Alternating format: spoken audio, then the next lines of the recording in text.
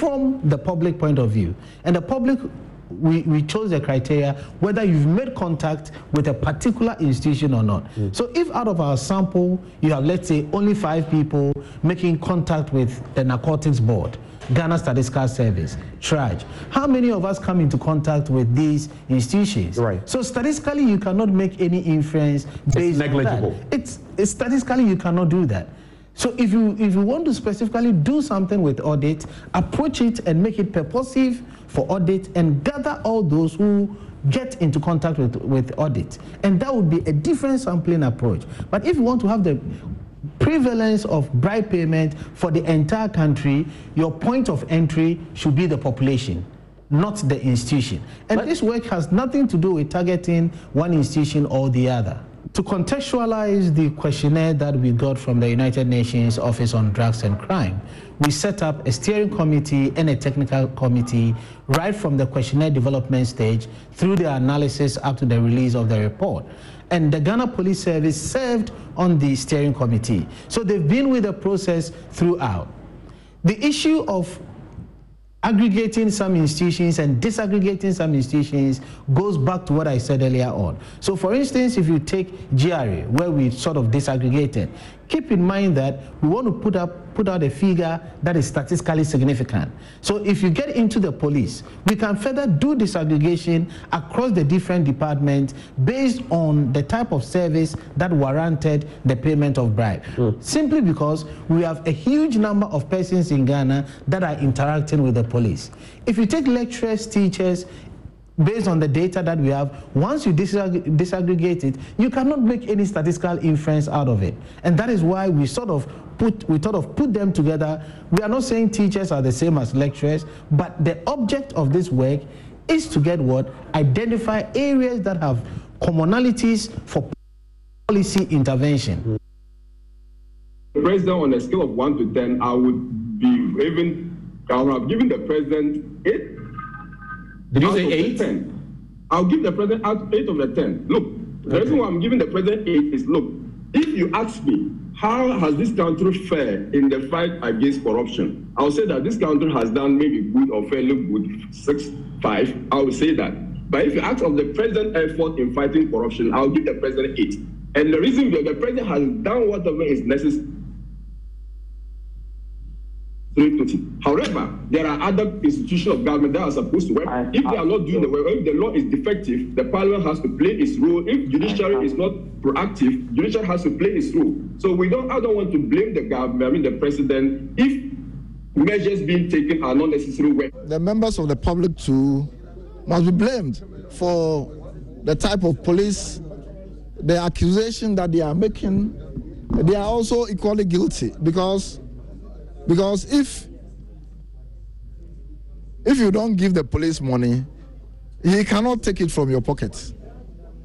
If you commit an offense and the police want to charge you for court, you have to allow yourself to go through the due process. Because at times, even when you go to court, the offense may not attract a serious fine.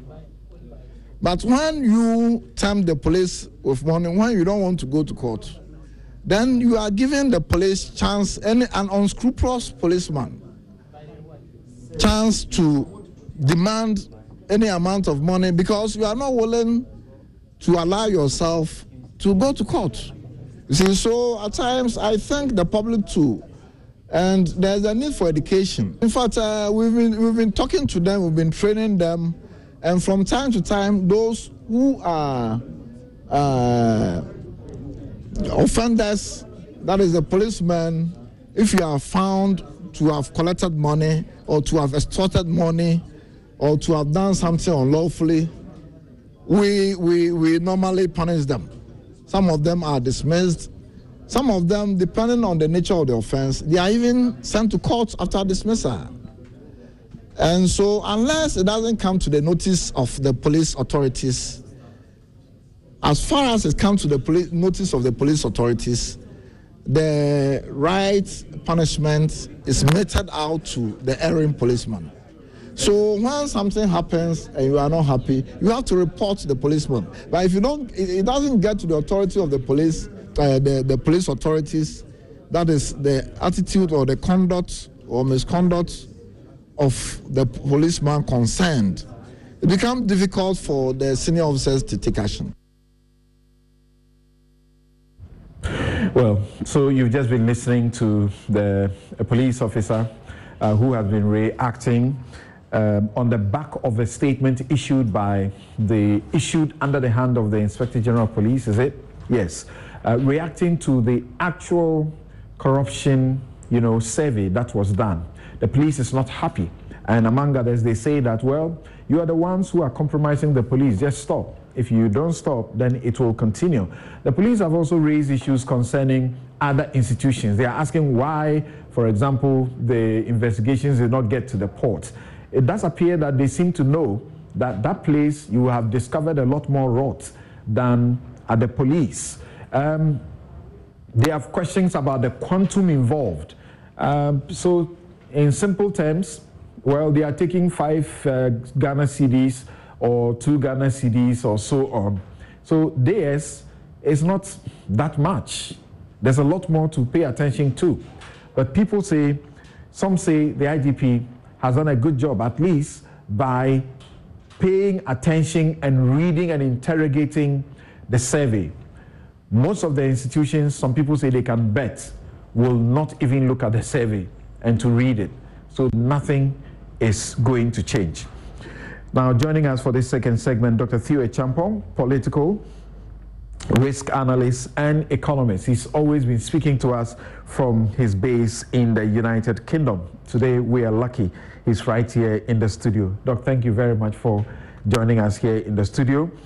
We are joined via Zoom by Dr. Eric Oduro-Osai, who is Director General, Internal Audit Agency, and Linda Ofori-Kwafo, Executive Director, Ghana Integrity Initiative. Suleiman Ibrahima is here, and Martin Pebu is also here.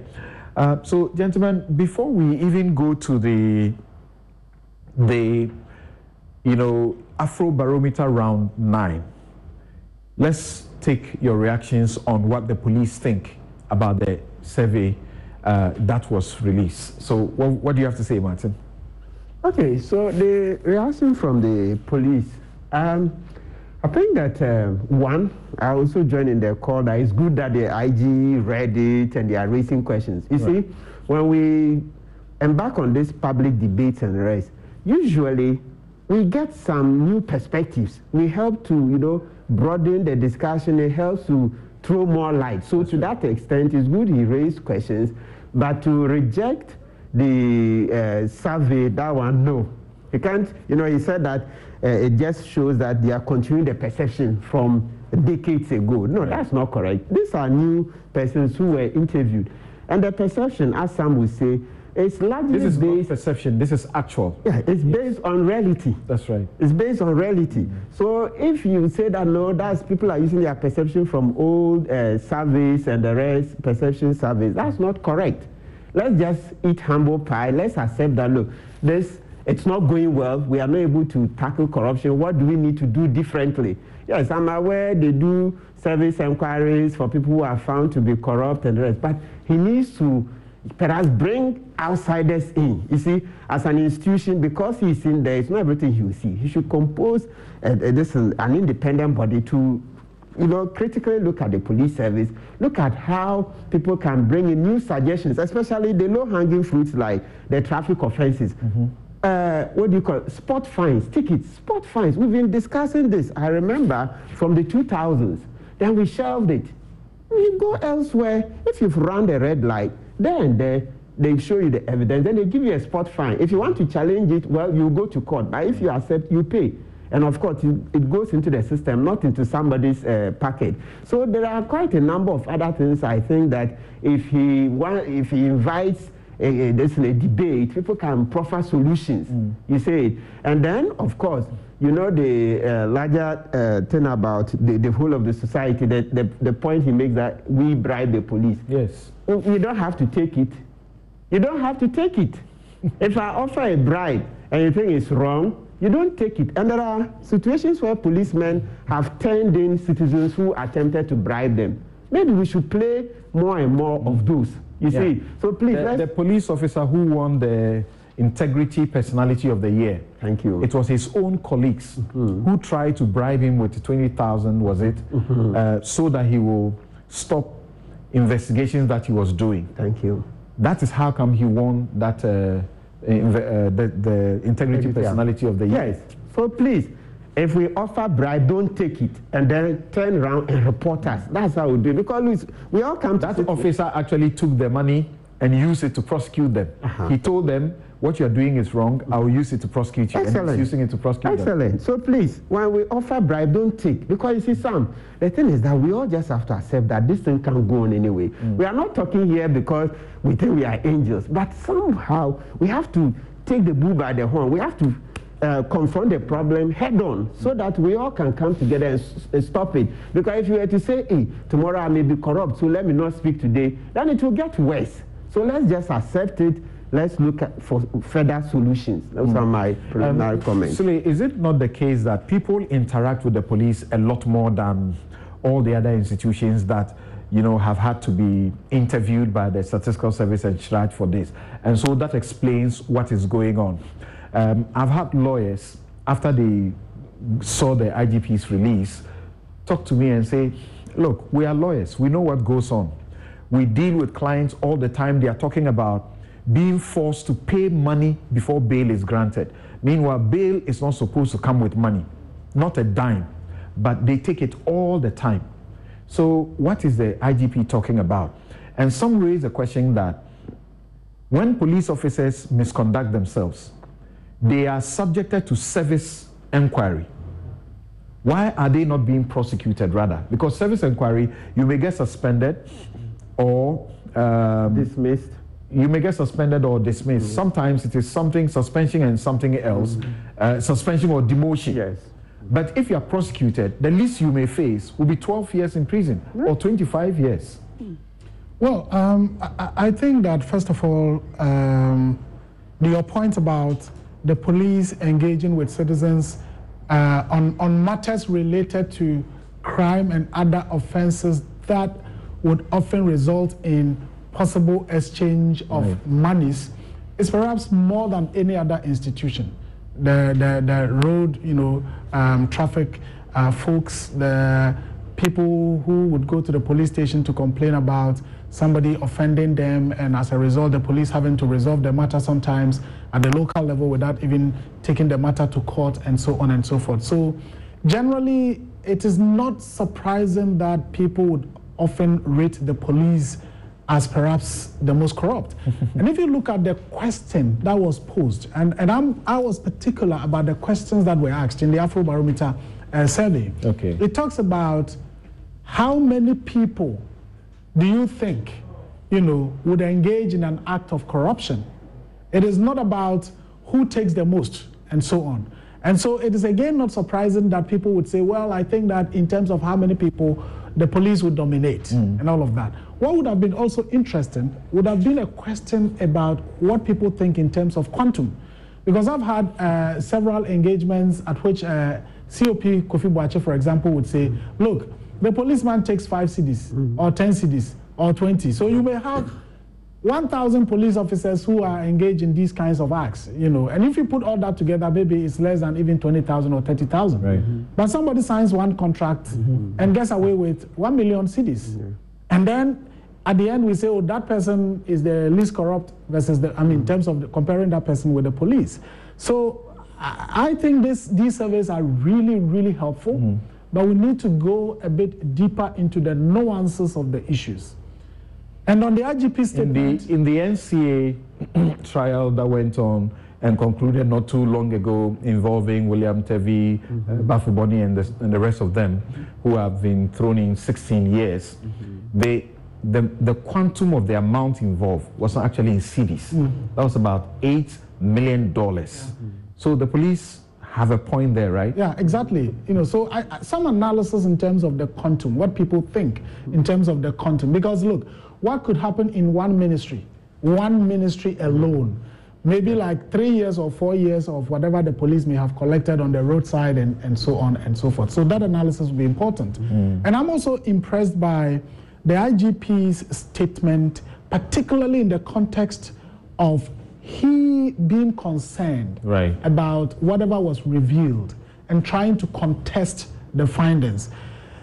I was not quite impressed with comparing why didn't the survey also deal with this institution or that institution and so on. Or even those institutions that conducted the survey, why didn't they investigate themselves? Exactly. Because they too, people interact with them. That's the question he asked. Exactly. That's cynical.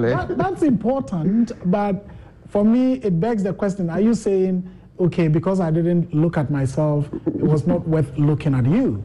For me, what is important is the fact that, look, the man at the helm, says, I'm concerned about this, and certainly it also indicates that going forward, certain steps will be taken to ensure that in subsequent surveys, perhaps the results might be different or the nuances will reveal a certain pattern and trend that may, after all, indicate in terms of numbers, yes, the police may dominate, but in terms of quantum, if we were to do that, perhaps the police would have been at the bottom in terms of how much is taken and what people witness or what people encounter. The police they have been at the bottom. Let's get Dr. Theo Achampon's also views on this particular issue.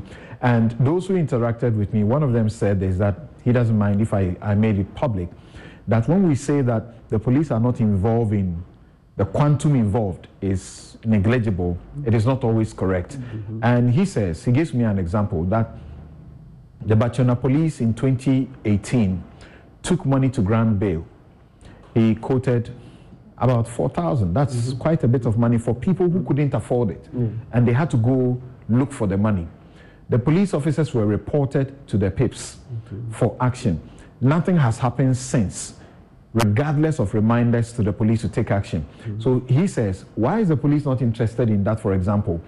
Now, again, I'm told of a situation where it's about a land matter, where the property fraud unit, the police officers have been used to harass holders of a Supreme Court judgment over the Bachona lands. Police officers offer protection in exchange for lands. And these matters are reported all the time. Nothing happens. Yeah, absolutely, and good morning. I think for someone, I have been involved in actually designing some of these surveys. Okay. So I do appreciate what actually goes into what these surveys are meant to do. And perhaps the context really is important here, particularly for both the Afrobarometer, the CDD one, and also the STRAJ survey. So remember that they actually went to households. That's right. To ask them a number of questions. And so typically in that household setting, it's going to be the institutions you come into contact with on an everyday basis that would end up showing at the top. That's right. But that does not mean that the findings are not empirically rigorous or cannot be validated. And like Suleiman, I was also quite happy to actually read the IGP's statement, because I was like, oh yeah, that's very detailed and quite substantive and detailed, and raising issues of methodology, raising issues about sampling and all. And I think that overall is healthy for us as a country. But one thing that is quite clear is when you look at most of these surveys going back the last 10 years, especially at the household level, persistently, the police and other of these front-facing agencies come up tops, regardless of how you go about doing the sampling and how you go about eventually doing the analysis. And I do take the point that because you're only dealing with households, some of the big, let's call it white-collar crime, right? And the corruption that you see with things like procurement and contracts and things like that may not necessarily be at the forefront of someone you speak to when you come to my house and you're asking about, issues like that. But interestingly, when you also look at the STRAJ report, it actually did indicate, and I found time to go through all the almost 110 pages, that almost 23% of the adult population in Ghana paid a bribe in 2021. This is they themselves, or all of us collectively, 2 in 10 Ghanaians saying, yeah, I'm happy to actually, have paid that bribe. And what more is worrying for me is that if you actually look at the age group and the education profile of those who paid their bribes, is actually the more educated of us. So there's almost 1.7 times, or you're almost 1.7 times more likely if you're educated to pay a bribe than my grandmother who is in the village, And if you're between 25 to 34 or 35 to 49, cumulatively, it's about 60% of the total sample. So that, for me, tells me that we have a problem in terms of issues of bribery, in terms of, other manifestations of corruption. But what is quite key here is that something needs to be done in terms of those front-facing organizations, and the police should take it in their stride. And I know, of course, they would have certain corruption measures and things like that in place. But methodologically and empirically, I think the survey is sound, and we can debate other issues in relation to that. Of course, there's a lot of leakages at the port. There's a lot of other issues within the system that if we were to do a comprehensive analysis, you may find that maybe the police may not necessarily be at the top, but somewhere in the middle. But these all add up to the wastage, and they all add up to the issues that we see. Because I am worried. I've been in this country the last couple of days, and I found time to go out or walk on the streets and talk to the person selling the PK or selling the hacks or selling water by the street. And the level of despondency, you may even say hopelessness, that I see worries me a lot, because it is these same people that we're supposed to deliver the democratic dividend to. And if at the end of the day we're still wasting the money through corruption and through other means, then I worry that there might be some sort of social implosion in this country in the near future. Right. I'm going to Linda Oforu-Kwafo, and you have been saying a few things, particularly about the Afrobarometer round 9 survey, and you say that we are using elections to recycle corruption, and therefore we shouldn't wait for elections to demand what we deserve. We should do them now. But before we get to that one, I want you to hear what Kofi Bentil is saying about this and get your comment on the actual corruption survey. He says, in summary, we can say the IGP has a right to defend his institutions. He must be commended for taking interest and fighting back, and for working to improve things at the police. Let's encourage him to reduce police corruption. It is real. But let's also say, I can confirm that there is an improvement from previous years. I just hope IG Dampare goes on to crack down on corruption in the police. We also need to institute a spot fine system. Now, people have been concerned that his interest should be taking the report and showing us what he has done to improve the situation. What do you say? Thank you very much, Samson. I must say that he has a right, and as I think I've gotten said it in the studio, the fact that he's even shown interest in reading the reports for us is encouraging. But truth be told, Samson, the problem with police corruption has been around for a very long time. And the first thing that came to mind, that when he took office and started showing much commitment to dealing with the criminals, I told a friend, and I was like, I also want to know what he's going to do about the problem of police corruption. Reason being the important role the police play so far as sustaining our democracy is concerned. Earlier on, I had a discussion about the amount involved, and I will say that police people don't only engage in petty corruption. And even so, if it's only petty corruption that we're looking at, if they actually look away, take 5 cities, 10 cities from a driver, and the person's vehicle is not roadworthy, and then the person moves on, the person does not have insurance and actually knocks down people as they go.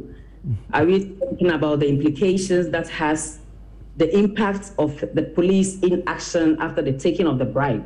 Tomorrow, it might be taking bribe to look away when terrorists want to get their way. Tomorrow, it will be about a drug issue. And we've had drug issues before, where allegations were that cocaine turned into coconte when the police were keeping them. So the police corruption cannot only be limited to petty corruption. And the implications are that. And for me, if any IGP takes up the mantle to deal with the situation, we, the ordinary people, would want to know what efforts have been put in place.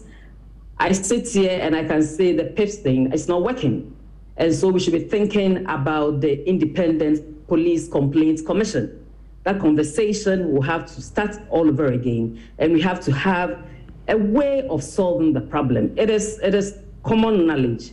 Dr. Theo said along the lines that these are not the only two surveys that are bringing up the issue of police corruption. The Global Corruption Barometer, GI has had our own perception surveys have shown that the problem with police corruption has always been up there. I remember one of our surveys, it actually came to light that perception of the police being corrupt topped, but when it got to the actual amounts involved, which of the institutions takes more money? I think that time it was the Customs Division of GRA that came up.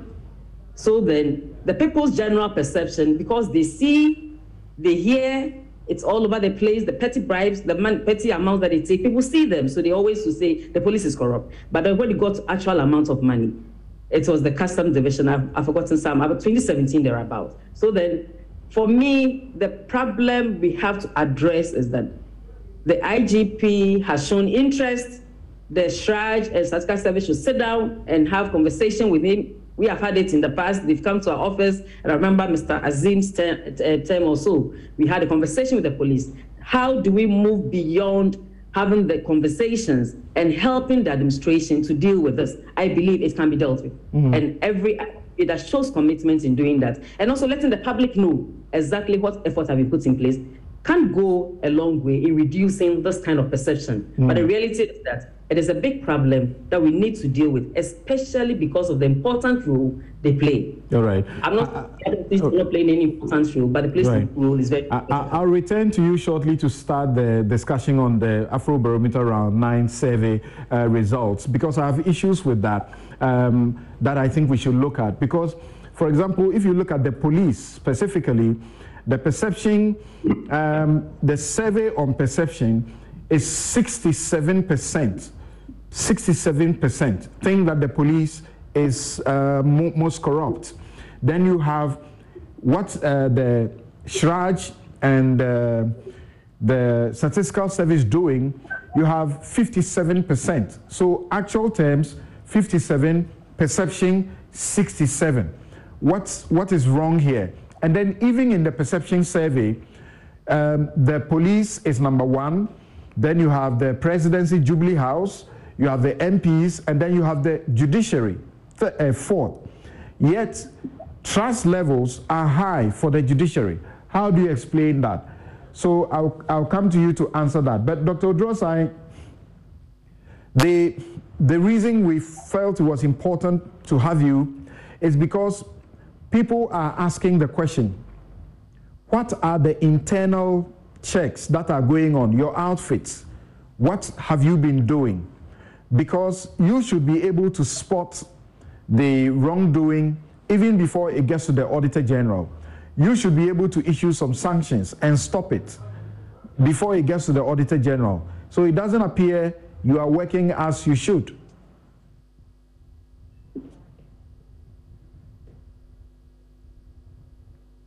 Dr. Oduro-Osai? Okay, I understand we lost him. Yes, let's hear from you, Linda Oforekwa, for the question I asked about the, if you like, conflicting responses. Okay, so thank you very much. Okay, Dr. Oduro-Osai is on. Yes, let's hear from you, Linda Oforekwa, for the question I asked about the yeah, Dr. Oduro-Osai, listen to me directly. Please go ahead and let's hear your response. All right. Okay, Dr. Oduro-Osai is on. Thank you very much, Samson, and good morning to our panelists. Samson, you are... Please go ahead and let's hear your response. Okay. All right. Okay. Thank you very much. Thank you very much, Samson. Samson, you are right. Before anything that the external auditor would see, internal auditors would have seen a year before. Okay. The challenge the internal auditors have in the system is that the internal auditors law at the moment is very, very obsolete. The internal auditors are demoralized. Apart from that, the internal auditors will make all the recommendations they need to make. Within the structures, we have audit committees, especially established, chaired by independent chartered accountants. These people will pursue management to implement the Auditor General's recommendations. But Samson, people must understand that the Auditor General does not implement his or her own recommendations, except for the surcharge, disallowance and surcharge provisions under the Constitution. So if we can turn the heat on public officers not implementing recommendations from internal audit report. And here, let me commend the current Speaker of Parliament and the Clerk of Parliament.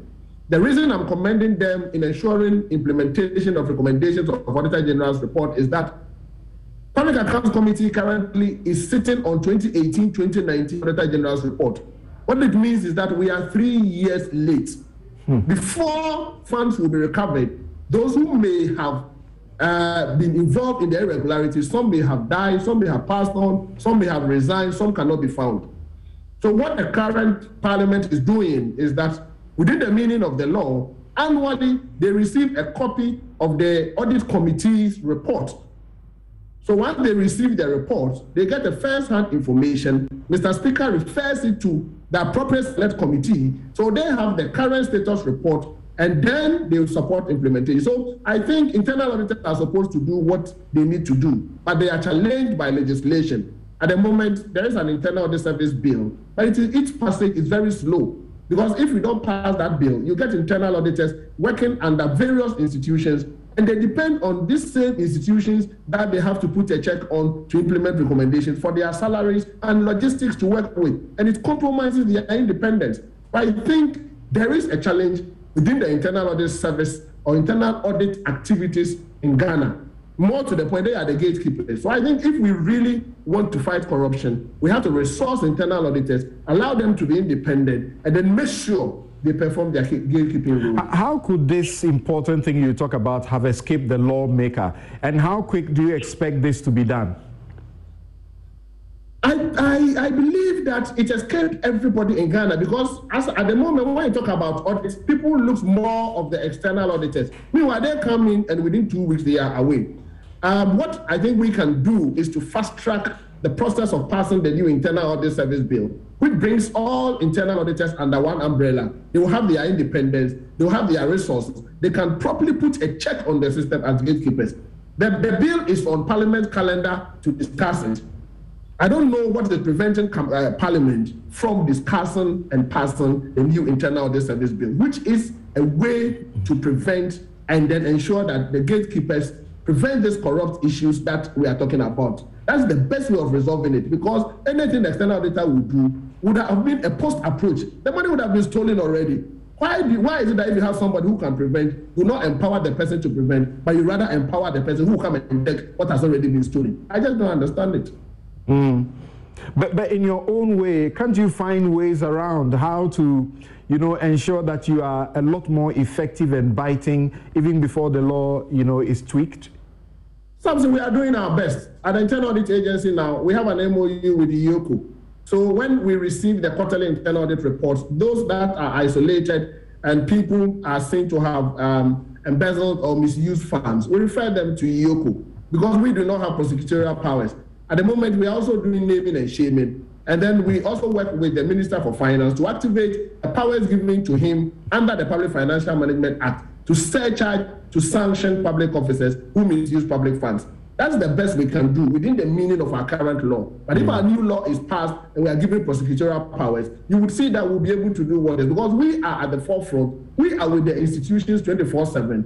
But let us give credit where credit is due, because at the moment, the Internal Audit Agency has also been engaged to work on validating payroll and then also cleaning the payroll register. And this is the best to be done because the internal auditors sit with the institutions and they know who the ghosts are They are the best people to prevent the ghost from resurfacing. In the past, we allow people to move from Accra and go to district to go and chase ghosts. They leave the district and the ghost will resurface. But now we are using the internal auditors, except that our legislation is still weak. So even if we find this ghost, we are not able to prosecute them. We have to hand them over to another institution. And the moment they delay the process, we are in trouble. What does your department make of the actual and perception corruption surveys that have been revealed so far? We think they are input for policy making, and we think that we should not underrate the findings of the survey. I also think that I'm happy, and I give the IGP thumbs up for the quick response, because what it means is that he's reading the document and he's asked certain questions. I would expect that he will receive responses to those questions so that it will inform his strategy. I'm expecting the other institutions mentioned in the report, either the survey report or the Shraj report, to also give responses and give Ghanaians some assurance that they've taken it in good faith and that it will inform the reform they want to do in their institutions. We need these recommendations. We need these survey reports because they provide empirical data and information for decision making. So we are happy and we are monitoring it closely. In the 2023 trust areas for internal auditors, I am going to factor some of the items in it. Currently, they are auditing asset declaration by public officers. They are also auditing how people have implemented recommendations from the Auditor General's report. So I'm very happy about it. And we want to use it as a baseline to inform policy making. Thank you very much, Dr. Eric Odrosai. We will take a quick break, and when we return, we'll go to the Afrobarometer survey round 9. Thank you for Dr. Odrosai. He joined us just briefly to answer for himself and his department because questions are being asked that they are the ones who are actually doing the work at that stage and should be able to stop some of these. This show is brought to you by the kind sponsorship of Bank of Africa, strong as a group and close as a partner, MTN everywhere you go. Ashesi University, educating ethical and entrepreneurial leaders for Africa. Robert & Sons Optical Services, your comprehensive eye care service provider for 31 years. Whaley Properties, home is where one starts. Fanat Ghana, think wood, think Fanat, and Duraplus, where Duraplus goes, water flows. We'll be right back.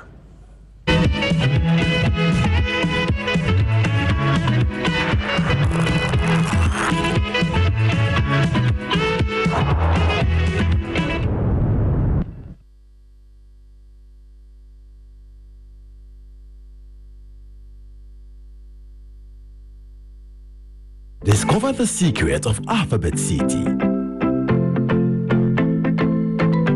A modern gated community with bright and spacious 2 to 3 bedroom apartment unit situated in a stellar location at Sakumonok. Each apartment block is equipped with elevator, fitted kitchen and elegant bathroom fixtures. Use an interest-free payment plan of up to 5 years or a mortgage financing of up to 20 years to secure your dream home now.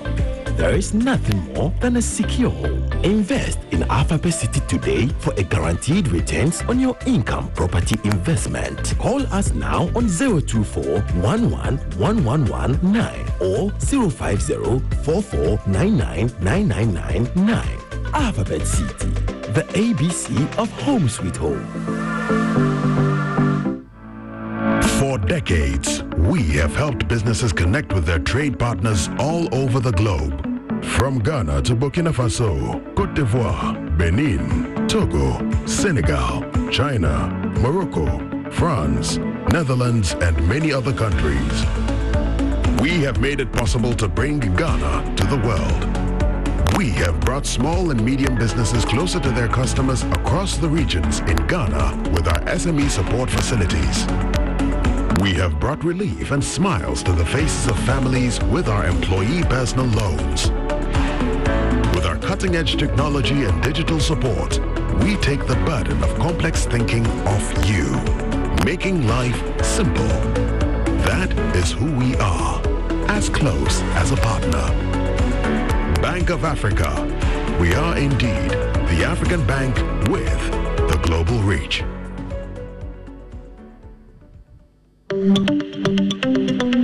Good business means seeing the possibilities and maximizing opportunities. Making sure you have a responsive support system. Back your business goals. A partner that gives you a stable platform with reliable connectivity and seamless solutions. And better understands the tools required to take you to the next level. With so many moving parts running a business, we do our best to provide you with some stability. The only kind of stability you can find with MTN Business Broadband, the fastest and most reliable internet provider in Ghana, making sure you stay ahead and stay connected, because we understand what makes your business tick. Sign up today on broadband.mtn.com.gh or call or WhatsApp 0244 308 111. MTN.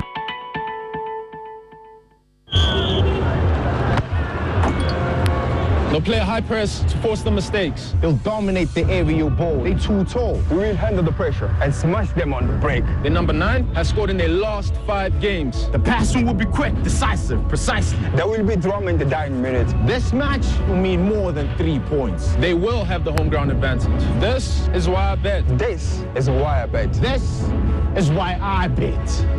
Betway. This advertisement has been vetted and approved by the Gaming Commission of Ghana. Bet responsibly, not for persons below 18 years.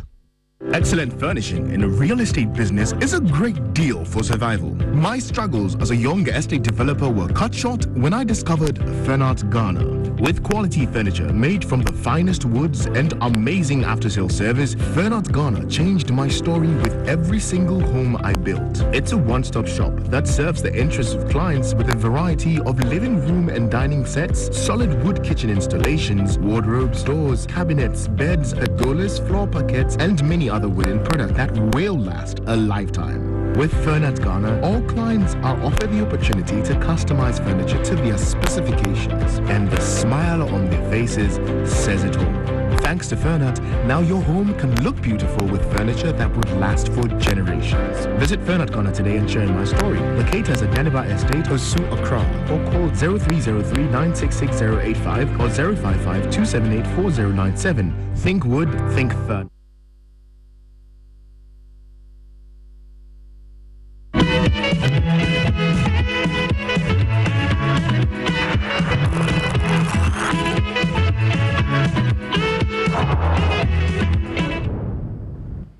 You're welcome back. This is Newsfile. It's your most authoritative news analysis platform, and here on Newsfile we put Ghana first. My guest, Linda Oforie-Kwafo, Executive Director, Ghana Integrity Initiative. Suleiman Ibrahima is Executive Director, Media Foundation for West Africa. Martin Pebu is a lawyer and rights activist, and Dr. Theo Champong is political risk analyst and economist. So, Linda, the question was to you. The fact that when we did the actual survey, you had 57 who say police is corrupt. Then when you do the perception, you have 67 plus or so. Isn't that some inconsistency? Doesn't that actually firm up the IGP's concerns? I'm reading messages from police officers who are saying that we are treating them unfairly, that they are good police officers, and we seem to say every police officer, is doing the wrong thing. And again, the same survey respondents say the police tops the list, the Jubilee House is number 2, MPs number 3, and judges number 4. And yet, when it comes to issues of trust, they trust the judges more. How do you explain that? I also agree with you. There are many police people who are very good. I know some. I wouldn't want to mention names, and I know many of them, to be frank. But then, if you look at the surveys, I think the Statistical Service one, the actual percentage for the police is 53.2%, and then the Afrobarometer was 65% or so, so not 57. So there are two different surveys. There are two different sample sizes. There are two different methodologies, if I can say so.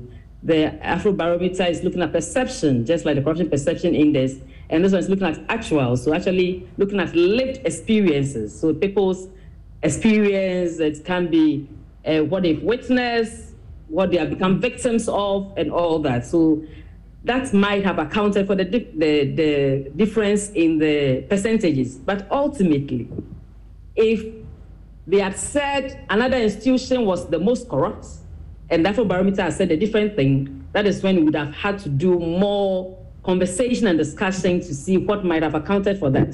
To be frank, when surveys are being administered and questionnaires are being administered, we normally would not ask a question, why, after you've given us the response, so that we try to make sure that the question itself is good enough to actually get what we want from you, and we didn't go back to say, why are you saying A, B, C, D also? But then different surveys, different sample sizes, very extensive for the statistical service one. And so ultimately, we had the same results. So I think that is what we should be focusing on. When it comes to the judiciary, I must say that if people talk about their interactions, they might be dealing with the magistrates and at the lower level of the structure. But you know that at the higher level, we see a lot of actions. We heard about the analysis expose, for instance, and we saw some judges being relieved of their positions and their roles, and so they left. That's right. So that was action that we saw. We also get to know that at the higher level, there are so many things that are happening. So you don't just, not be able to easily go bribe a judge. I'm not saying it would be easy to bribe a magistrate at that level. No, I'm not saying so. But then at the high courts or the whatever. But then people might have experiences more at the lower level, but still they have confidence in the administration because at the end of the day, that's the only one we have. Maybe there's no other alternative adjudicatory body than the judiciary, than the courts. And so they've seen some action in the past.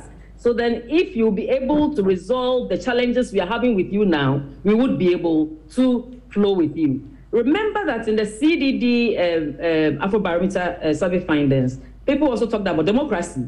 And they said that I think about 84% or so still believe in democracy. That's right. And the judiciary has a very important role to play in sustaining our democracy. And for that matter, if I believe in democracy, and I'm still saying these institutions are corrupt, but then there is one that I still have to go to when all is said and done, then that's confidence or trust that they still have the judiciary is very, very good for all of us. For me, if they have said that they don't also trust the court at all, that is when we should be very worried. But now we have some hope to an extent that all said and done, we don't trust some of these institutions. But for the courts, we still know that it's the place we can still go to get our matters resolved for us. There's been a reaction from the Office of the Vice President. One of his technical persons there was the one you heard not too long ago on the show. His reaction was that he would rate the president his fight against corruption 80-something plus. What do you say to that? That was laughable. And I'm saying so because when we put all our efforts together, we are looking for only one outcome, that corruption will be minimized. I'm a realist. I wouldn't say corruption will be totally eradicated from any society, no. So then if you put all the efforts put together, the legislation, the institutions, the resources, the men, the capacity building, and even with the National Anti-Corruption Action Plan being implemented for the past 8 years, it's supposed to be a strategic plan for a 10-year period. And we are getting the findings.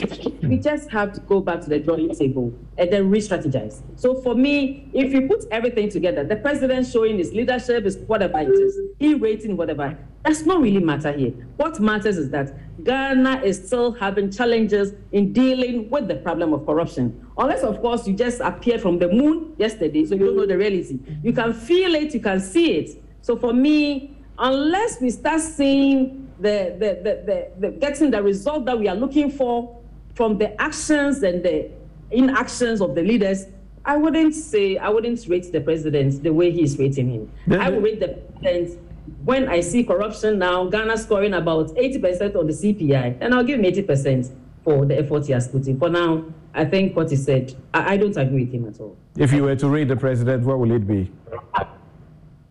I'll do that on another program. On another program? So you said at the launch of this report that we have been using corruption to recycle elections to recycle corruption. we should move beyond that and not wait for elections.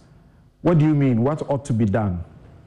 Let me explain myself. What I actually mean is that in the past, when we used to use elections to vote in new governments whom we perceive to are going to do very well for us when it comes to dealing with the canker of corruption. So that in Ghana, it has always been a situation where people actually come to office on the back of anti-corruption. So you see the manifestos and you see all the good things that are being said in there. Some of us who do anti-corruption know that what we have in those kind of manifestos will not solve the problem. Just that they have been presented. Being presented alone shows that they are committed one small way to the issue.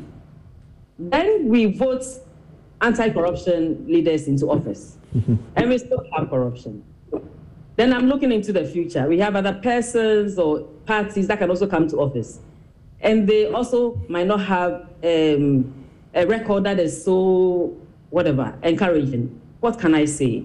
So it's like I'm going into the next election or the next 2 elections or the next 3 elections, and I'm voting for a party, and I'm just hoping this party will come and do some magic, like the confidence and trust that we had in the current president. So then, if you don't get that, then you get what we are getting now. Then obviously, I must say that the election is not doing the magic for us any longer. Well, one of the contributors at the launch of the findings, and that'll be my final question to you on this, said that, and he seemed to have echoed what some of you, the people in the anti-corruption fight, have been saying, that there's a need for frequent public denouncements by the political class of corruption, especially by the president, and that is not happening. Is that what you think is going on, and that's not helping the corruption fight? For me, it is one of the things that is not helping the fight against corruption, and that is when I talk about leadership role. So we are not saying the president should go and hold the hands of people and put them to jail without any investigations. No, nobody's calling for that. But then, what has been his own posture? What has been what kind of results or what kind of examples do we have? If you look at the CPI, for instance, for the past 6 years, we've been dancing around 41, 42, 43, 43, our best score. I think that's 2021 CPI score. And we have not moved beyond that. So then what else can we look up to? We have not seen the results. And for me, if the president can actually, we are not saying he's not done anything. To be frank, I'll be a liar. We have the SP's office, fantastic, RTI legislation and all those things. But then political corruption is still a very serious one, and that is where we think he can actually show us more commitment by calling some people to order. And there have been so many excuses. There have been some actions. You just mentioned the SP's office. You are the same group that have been complaining that what the SP's office need is not being, furnished it. So the SP's office has been a bit handicapped. We heard about the SP taking a step to investigate the police on corruption, particularly in the area of police recruitment exercises. We understand that all that is being frustrated by the police. So where are we going with the SP's office that we tout? Where are we going with the SP's office that we have been touting? Oh yes, we need more resources. Any day, any time, I actually advocate for that. That it's a good institution. The objective in the act is very important, and for me, it has a very important role to play, to be an institution focusing solely on corruption and maybe grand corruption. So then we have to properly resource the SP's office to do its work. We have to do so, to put in place infrastructure. That is not the only solution. For me, the only solution now going forward will be to re-strategize, go back to the drawing table and see what we have done. We passed laws, we've done A, B, C, D. We have not gotten the results. We have not been able to move above 43 on the CPI. Apple Barometer findings in 2022 is worse than the last one in 2019. Corruption is not stagnating, as we used to say. Now it's deteriorating. So what do we have to do? We have to go back to the drawing table, all stakeholders discussing and planning, including the political group as well, to see what else. Okay, now Dr. Champong, and a while ago we just saw the figures there. 2019, the survey, people who were afraid to report corruption, who were afraid of retaliation, 61%. Today is 69%. Yeah, I think it fits into a certain mindset, and a mindset that if I go and report, then something might happen to me or be done to me. And I have also interacted with quite a number of people, and you get that perception strongly filtering through that, you know, even if I see something bad happening, they sort of feel a bit hesitant in wanting to actually then report and then subsequently some corrective action being taken. So in my maybe rather limited world where it's not a full sample or anything like that, I saw that. So perhaps it's not too surprising to see that being picked up in the Afrobarometer survey. So, but it tells us one thing, that, you know, the rhetoric and the reality is sort of two different things. Because I know that the current administration and the president actually campaign on a very strong anti-corruption, you know, track record, and they will come in and they will fix the issues and all of that. But when you actually look at the outcomes, either from the Afrobarometer, Corruption Perception Index, and so many other indices, we're still more or less where we are. And in fact, you could even argue when you look at some of the data points that things relatively are not going the way we should, you know, deteriorating them. So let's use the Afrobarometer survey. In 2014, the percentage of the respondents that indicated that corruption has somewhat increased or increased a lot, that was like 83%. So that's 8 in 10 of the population. And then that dropped sharply in 2017 to 39%. So that was the new administration, and perhaps all of that rhetoric, the expectation, and the expectation feeding in. But then in 2019, it goes to 53, and between 2019 and 2022, it goes to 77%. So almost that 8 in 10 population, right, back at the levels as we saw in 2014, where we were complaining about Dumso and Bas Brandon and all those other, Suba, all of those things in there. So fundamentally, it tells me that although the administration might have done something, those efforts actually are not translating into reducing the perception of corruption or even the lived experience of people in relation to corruption. And this, for me, is also quite interesting because, as my good friend Dr. John Osai-Kwapong would say, Ghanaians have made their peace with democracy. And you can see that in the Afrobarometer data. So largely, we support elections as the best way of electing our leaders. And if you go back 20 years to 2002, that was 89%. So 9 in 10 Ghanaians saying we should elect our leaders. In the latest one is 84%. So it's roughly hasn't changed. But it gets interesting, and this is why I think the corruption issue is very, very fundamental, because it really threatens the very survival of this, you know, Fourth Republic, if we're not careful. Because when you again pick the data a little bit, in 2012, when Afrobarometer starts asking the question of accountability, 58% of the respondents said that they prefer accountable governance. So they want the institutions to work. We've gone to elect the president and all of that, but we want, you know, the core institutions to deliver the mandate. And interestingly, when you look at the 2022 data, it's now 78% of Ghanaians saying they want accountable governance. So it tells you we have deteriorated in about 10 years from 58 to about 78, almost, you know, 30 percentage points. And that tells you that this democracy is not working, and it's not delivering the governance that we want. It is not translating into reducing corruption, and one of the core issues, again, goes back to, you know, the whole campaign financing, which is the big elephant we haven't even the respondents completely don't like to hear the questioning about funding. They contributing to fund political campaigns. So it's two things. If you don't pay, somebody's going to pay, and he who pays the piper will call the tune. So I think it's high time we need to have a conversation as Ghanaians that we should be prepared to pay to support our political parties, because that's the only way you can demand some form of accountability.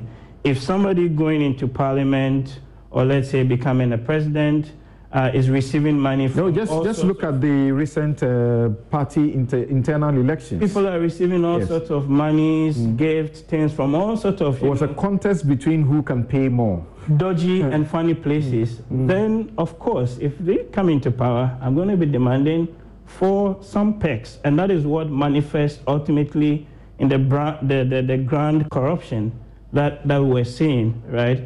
So I think we have done too much talking. Let's start actually acting, and let's start begin to deliver the dividends of this democracy, because yes, we say we want to go every 4 years or whatever many number of years to change our government, but clearly this is not working.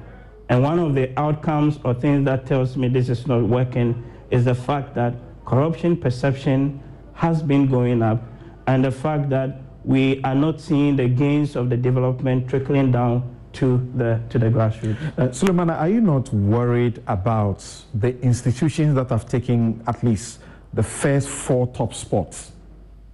Police, Jubilee House, MPs, and judges. That is the executive, the judiciary, and parliament, 3 arms of the state. Well, first of all, I think these are the same institutions that manage our resources.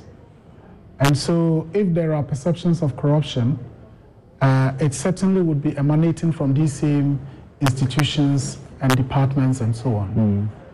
Now, a little bit on the police and why I said I'm not surprised. Because if you look at the question that was asked, then you go back to, if you did a survey in a district, how many of the people in the district would have encountered the presidency or the president, for example, or a parliamentarian or parliament or a judge?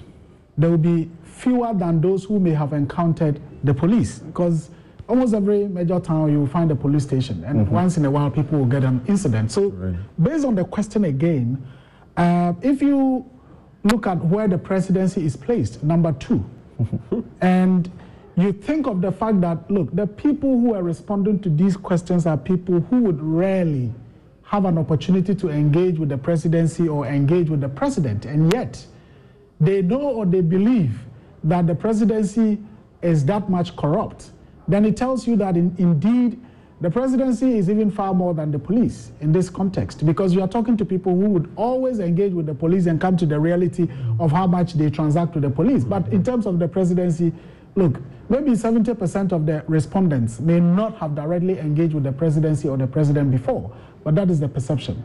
But Samson, if you look at the Afrobarometer data, it shows that in the last 20 years, in terms of approval ratings, I mean, whether or not people approve of the performance of the president, President Akufo-Addo scores the lowest in the last 20 years. When you take disapproval ratings, the extent to which people disapprove of the president's performance, President Akufo-Addo scores the highest in the last 20 years. So you are talking about a president who, if you look at disapproval, 17% when he came into office. Only 70% of the population said, look, we disapprove of how he's performing. Then that moves to 36 in 2019, and it jumps from 36 to 70%. That is 7 out of every 10 people saying that we disapprove of the president's performance. Again, if you look at, the levels of corruption, 39% in 2017, goes to 53%, and moves to 77% in 2022. Again, that's a very, very terrible indication to look at. Then, if you look at the performance of the government in fighting corruption, and I agree with Linda when she says, look, the RTI, passage of the RTI law is fantastic. A law that, for almost 20 years, every government was dancing around it. And then this government comes in and passes it. The Office of the Special Prosecutor, even though I'm not a fan of the Office of the Special Prosecutor, because for me, my reading is that it's an admission that, look, whoever I appoint as the Attorney General, because he comes from my party, will not fight corruption. And therefore, I need an independent individual who would take on people in my government when they are engaged in corruption. But you are the same person who would appoint this person. That is why we all applauded the appointment of Martin Amidu, because this was somebody who was coming from the opposition and has a track record of, openly fighting corruption even within his own government. So yes, the Office of the Special Prosecutor, we can give credit, but as I said, I'm not a fan of it, because it's like, just basically saying the AG will not be able to deal with people who are corrupt in my government because he's part of it, and we need an independent person to do that. But if you, do all this, and people still think, about 85% of people still think, that is about almost 9 in 10 Ghanaians think that, look, the president has not done enough to fight corruption. And that is what the Afrobarometer data shows. And Afrobarometer has been in existence for a while, and so far is proving to be credible. The methodology has been proven to be robust. Yes, every research will have, bits and pieces that has to be. The interesting thing is that the politicians have issues with it when they are in government. Exactly. They are happy about it when they are out of government. Exactly. Yeah. So if I were the president, I would really be worried, because 9 out of 10 people say, I am not doing enough to fight corruption. Now, people who disapprove of my performance is the lowest, is the highest since the last 20 years. The number of people who say I'm not doing well is I'm the person to score the highest. The number of people who say I am doing well, I'm the one to score. It depends on who you have surveyed. Yesterday there was a chief. I think he was the president was cutting a sword for road projects in the Dome, area. And there was a chief who said that if people haven't seen the good he has done, they have seen it. So it depends on who you survey, isn't it? Absolutely, and that is why it is not 100%, Samson. So 9 out of 10. It means that if you have 1,000 people, there would be some 100 people who would say, oh, well, things are going well. But there are 900 people who are saying, look, things are not going well. And so certainly you should be worried. And if I were the president or if I were a member of this government, I would be worried about these findings, regardless of what the person who was interviewed at the vice president's office was saying. And certainly if you are working in the vice president's office, we expect that you praise whatever is happening, particularly at a time when the survey has also revealed that the number of people who feel it's risky to speak about corruption is rising. So if you find yourself where he finds himself, certainly you should be applauding whatever is happening. So in fact, you get attacked when you talk about corruption. Exactly. Right. But the other interesting thing for me is the fact that the survey indicates that people endorse media freedom. A lot more people are saying, look, the media has to be freer.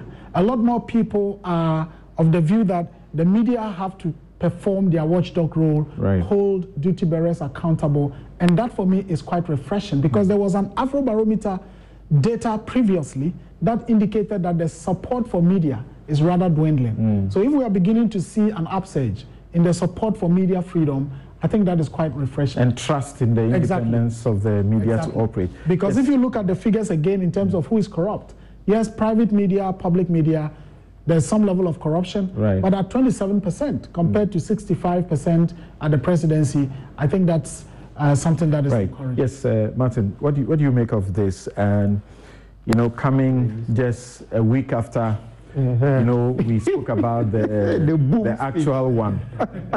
Who gave a boom speech? Yourself? Oh dear. Yeah, so Sam, good. Let me preface this with an article Madam Elizabeth Ohene did in the newspaper Daily Graphic, Wednesday, 27 July.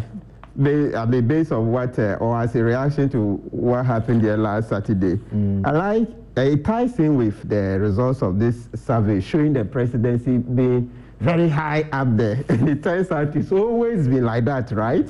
Yeah, she says when she was growing up, that was it. So I'm interested in this, but it says, I grew up when Flagstaff House was the headquarters of all corruption. Titled Speaking Truth to Power with Prejudice. Excellent, thank you.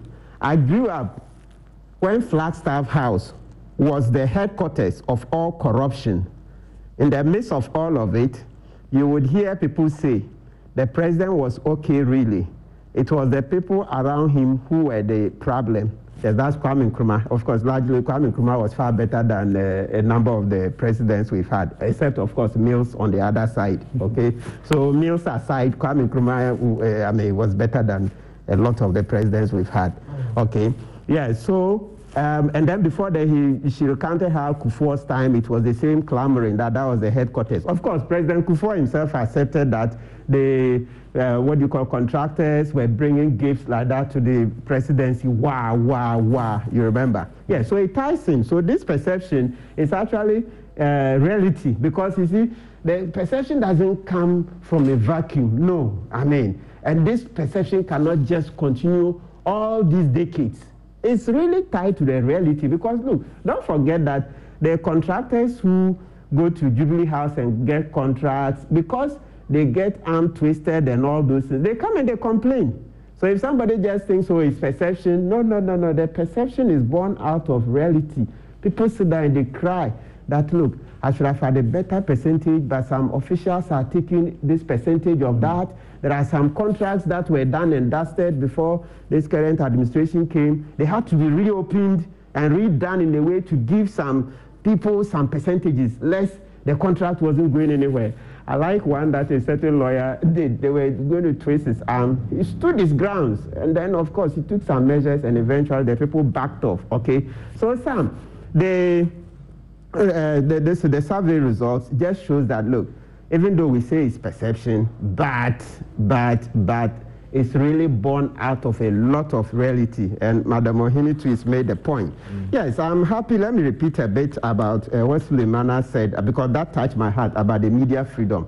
I'm so much interested in it. The point that this survey shows that there is renewed support. And that's very important, because you see that you made the earlier point that we've made our peace with democracy. But if you've made our peace with democracy and yet there is no media freedom, forget it.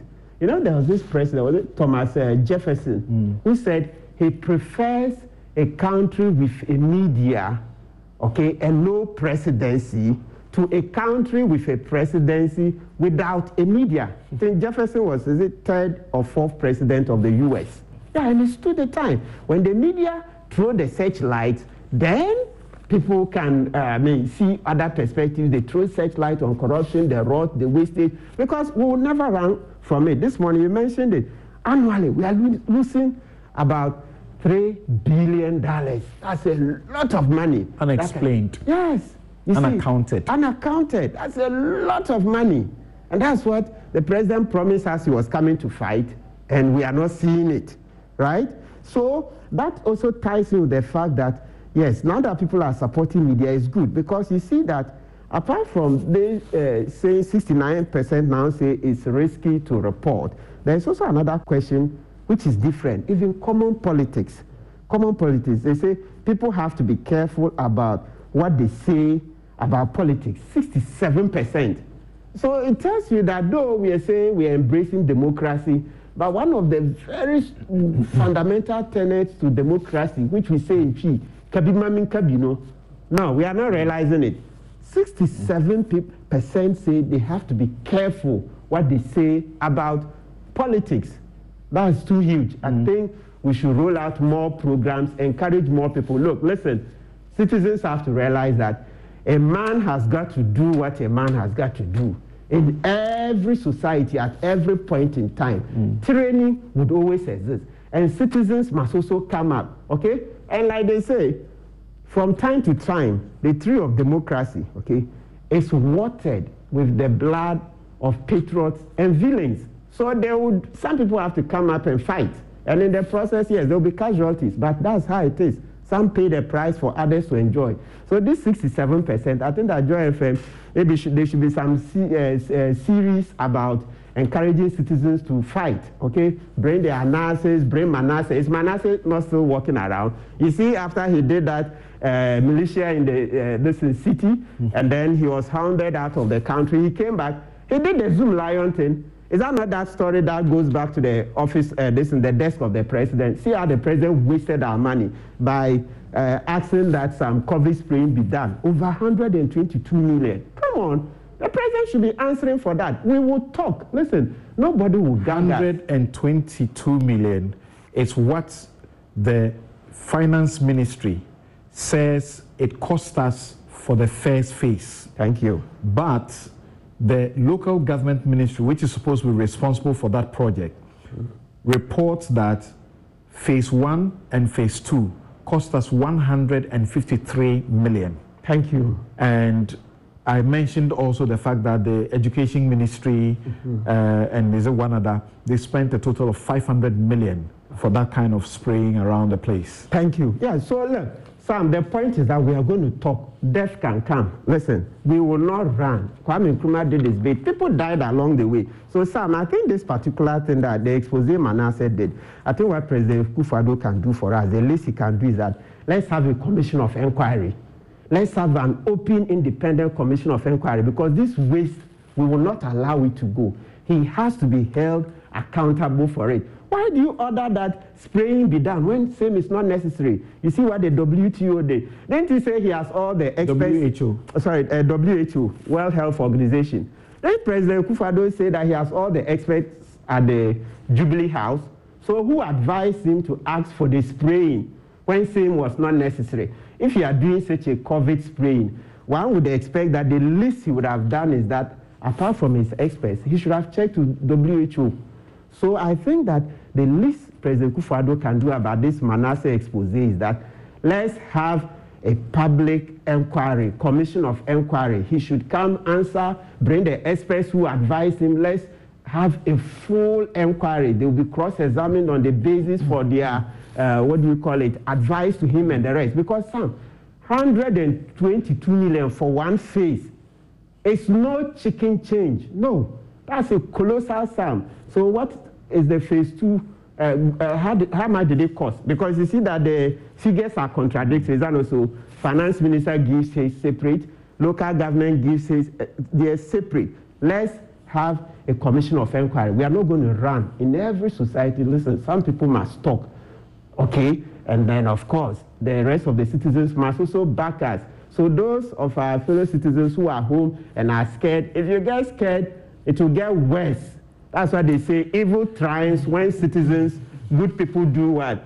Nothing about things. If you get scared, it will get worse. I'd like us to, because we have very limited time, if we could go to the to Parliament to talk about the Adwoa Safo matter, but we know that it is not limited only to Adwoa Safo, because Odikro, which has been telling us for many years now about the level of absenteeism in Parliament, is telling us that perhaps there